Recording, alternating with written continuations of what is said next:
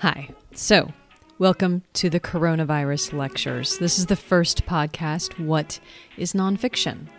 Let's start at the beginning. We all hate this question, but it seems that one of the reasons we all hate this question is because nonfiction as a term is both so enormous and so vague, and creative nonfiction, its supposed replacement, suggests only certain types of writing are in fact imaginative or rely on human creativity. And of course, within nonfiction, it's a whole series of genres: science, philosophy, history, biography, memoir, journalism, travelogues, op-eds, even self-help, just to name a few. Nonfiction includes within it, of course, the essay. But, and here's the thing to remember, nonfiction is not the essay. It's like the way dachshunds are dogs, but not all dogs are dachshunds. That's the problem. But a lot of people in creative writing classrooms conflate the two, which can lead, as you'll see later in this semester, to some pretty sticky ethical dilemmas. Because if essays are nonfiction, and nonfiction is the genre to which we most closely assign the value of truth and truth-telling, we might give a lot of readers the unfortunate impression that all essays are then true, or that truth-telling in the essay itself must always be approached in the exact same ways. But the only form of nonfiction that approaches truth in a consistently same way, and must do so for legal reasons, is newspaper journalism. Essays are not journalism. Thus, not all essays are journalistically true even as they are truthful, and not all essays approach the art of nonfiction in the same ways other forms of nonfiction do. Essays are interpretive and self-reflexive. They use research and criticism, and they don't hold back their opinions on that research. They query, they argue, they implicate and contradict. They leap backwards and forwards across scenes and time. They include dialogue and imagery and character. They are invested in aesthetic techniques we associate with fiction and poetry. So before we even begin this semester, I want to clarify that we'll always be talking about non-fictional essays. Essays as a literary mode that may also work within other non-fictional or even poetic modes.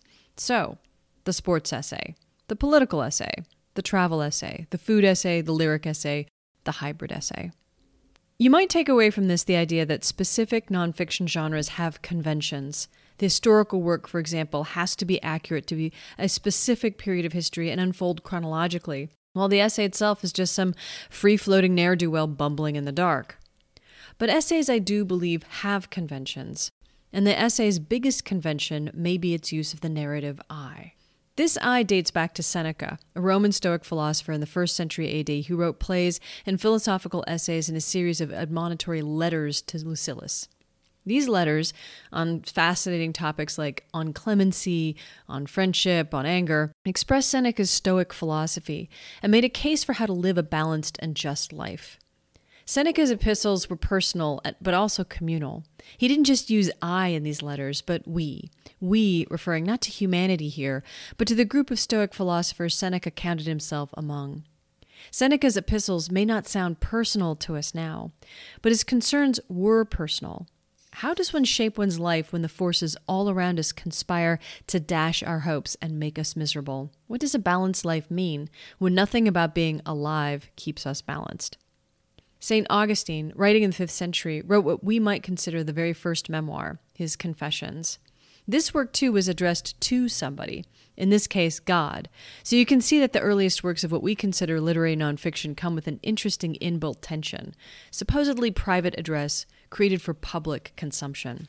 You can also see that both these writers had a didactic purpose. The narrative I in each writer's work was used to personalize what might be harder moral or philosophical truths for a reader to imagine. Now, this is very different from works of nonfiction like the Georgics or Works or Days or Lucretius's De Rerum Natura, which suppress the individual voice and experience in favor of didactic universal declarations. Interesting, too, that these works of nonfiction are also poems. Skip ahead several hundred years, and we get Michel de Montaigne writing in the late 16th century France. His essays, far more so than the works of Seneca, feel modern to us, likely because so many of these essays approach didactic lessons, but oftentimes veer off into startling, sometimes even contradictory or unresolved observations. He also wrote about cannibals. His essays are more like rambling thoughts, inquisitions, and not disquisitions. We read not necessarily because we want to hear his arguments, but because we want to hear his voice. Voice, and that narrative I, are probably the most powerful lingering effects of Seneca, Augustine, and Montaigne to readers of the essay and creative nonfiction. It's not a particular set of literary techniques, but the construction of selfhood on the page that gives the essay and literary nonfiction its set of conventions. And how we construct the self is through self-interrogation, through the juxtaposition of ideas, and through the exploration of personal events. We show the self behaving well, behaving badly, and being challenged. The world and the world of ideas gets filtered through the self, refracted, and amplified. But how we understand the self is also largely done through the examination of others. So to paraphrase your favorite 20th century French philosopher, Emmanuel Levinas, the construction of the self begins in its relation to others. By being aware of other people, we become increasingly aware of ourselves. That's why literary nonfiction and the essay often center around the conflict between self and an other, or others, even if those others are just the ideas represented by different identities. It's that conflict between self and other that gives rise to a more nuanced sense of self that the writer experiences, and which shapes the essayistic I and the particularity of her voice. The use of the essayistic I is so expected that probably you just assumed it was a requirement of the form itself. In fact, it might feel disruptive to read Truman Capote's In Cold Blood or Catherine Boo's Behind the Beautiful Forevers, both nonfiction novels, and realize these are in fact works of nonfiction. Both of these works work within the tradition of new journalism popularized in the 1960s and 70s by writers like Capote, Norman Mailer, Joan Didion, and Tom Wolfe. New journalism focuses on real events, but represented through conventional literary techniques associated with fiction, like emphasis on setting, dialogue, character, and imagery. While they are works of nonfiction, many of these works effectively abandon the idea of an I at all. So you can see that the I, even the idea of an I, isn't in fact a requirement of the essay or literary nonfiction. You can always write a perfectly good essay or nonfiction novel without once using the word I. The question is, what do we miss, risk, or gain without the overt acknowledgement of your own perspective? That's something we'll be returning to over the course of this semester, but for now it's helpful to think of the literary essay genre as an exploration of self, just from a very self-aware position.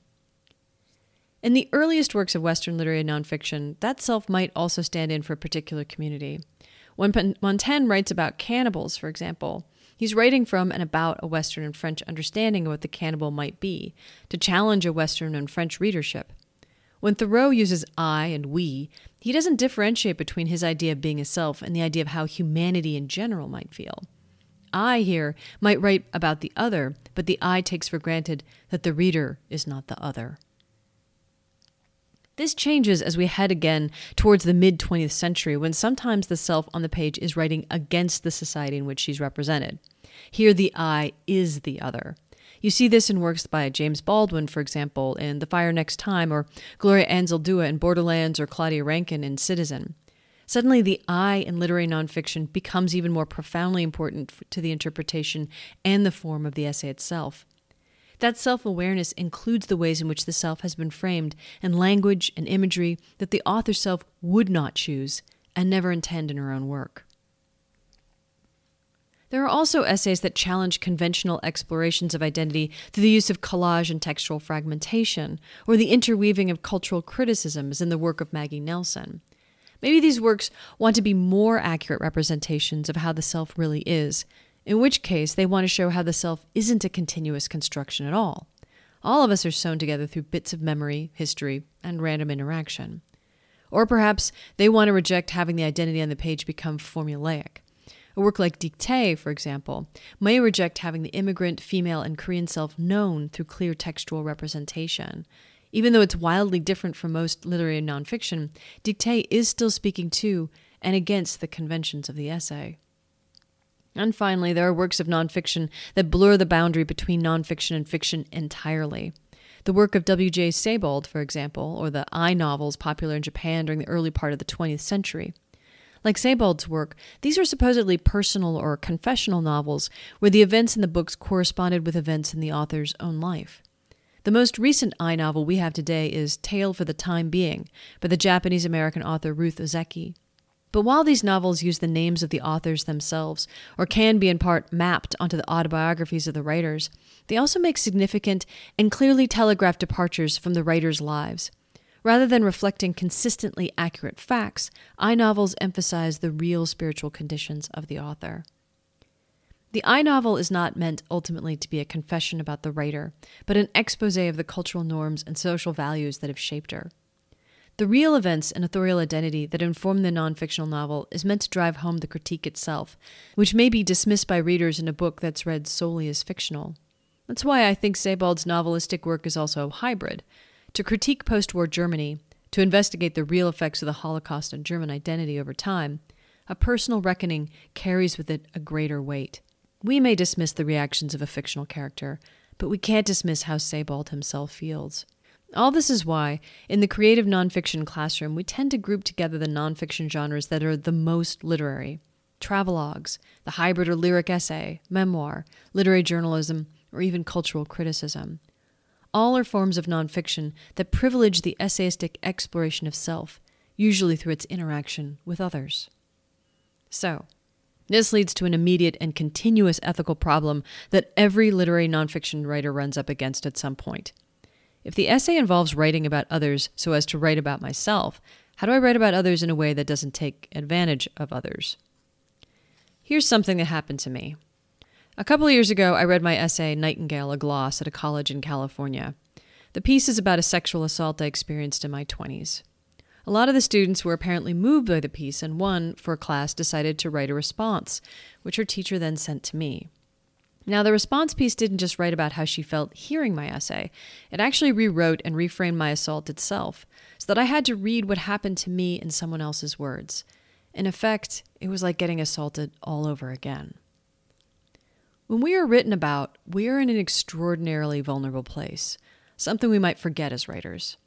And when we write about other people, we put them in the position of not being able to respond immediately or even at all.